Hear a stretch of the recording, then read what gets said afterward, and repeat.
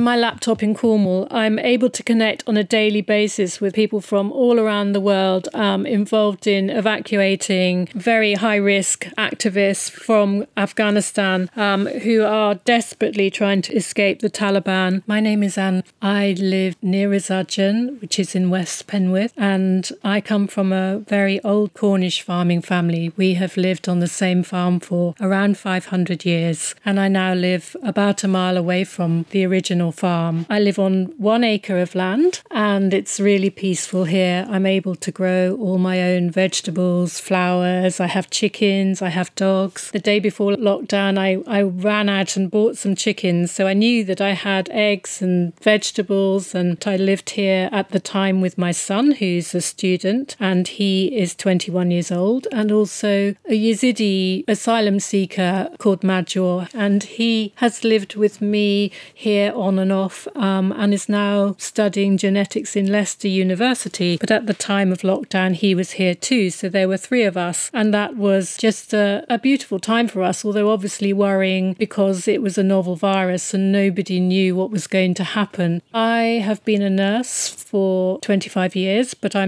haven't nursed for over 2.5 years now. As a trained ITU nurse, I realised the implications of what the medics were experiencing in such a setting. It is incredibly hard to deal with very, very sick patients all at once coming into your unit. And I really wanted to help if I could, so I did go to Treliske and ask if they wanted volunteers, and they were recruiting at the time, and we had induction days, but luckily they didn't have such an influx of patients that they had to call on me to do that. But I would really like to have been able to help more. I'm founder of a charity called Yazidi Emergency Support, and that is predominantly working with Yazidi survivors of a genocide. They were subjected to a genocide by ISIS in 2014 in Sinjar Mountain, which is in Iraq. Having met Yazidis in Lesbos, I became very close to the community and built up many friends and contacts there, and ever since have worked on a pretty much international basis to try and highlight their plight, because they really suffer so much and are completely displaced. It was extremely worrying to know for us whether the Yazidis were going to be hugely affected by coronavirus, because they live in tents outside. The elderly people that were left were really vulnerable. Potentially there was a big risk. Since lockdown, I had a lot more time to myself and to be able to spend time thinking about many aspects of the global community,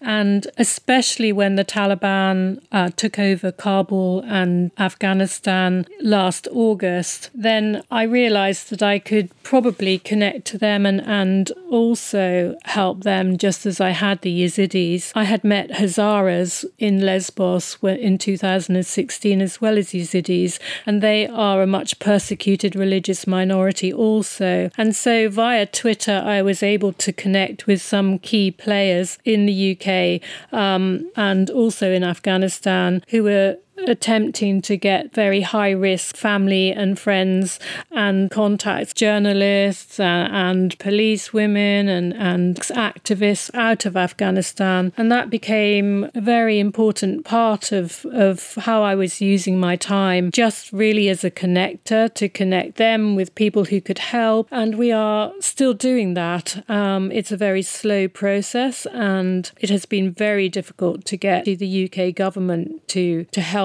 in any sense to do this. All of us are very intent on helping those who are particularly at risk from the Taliban.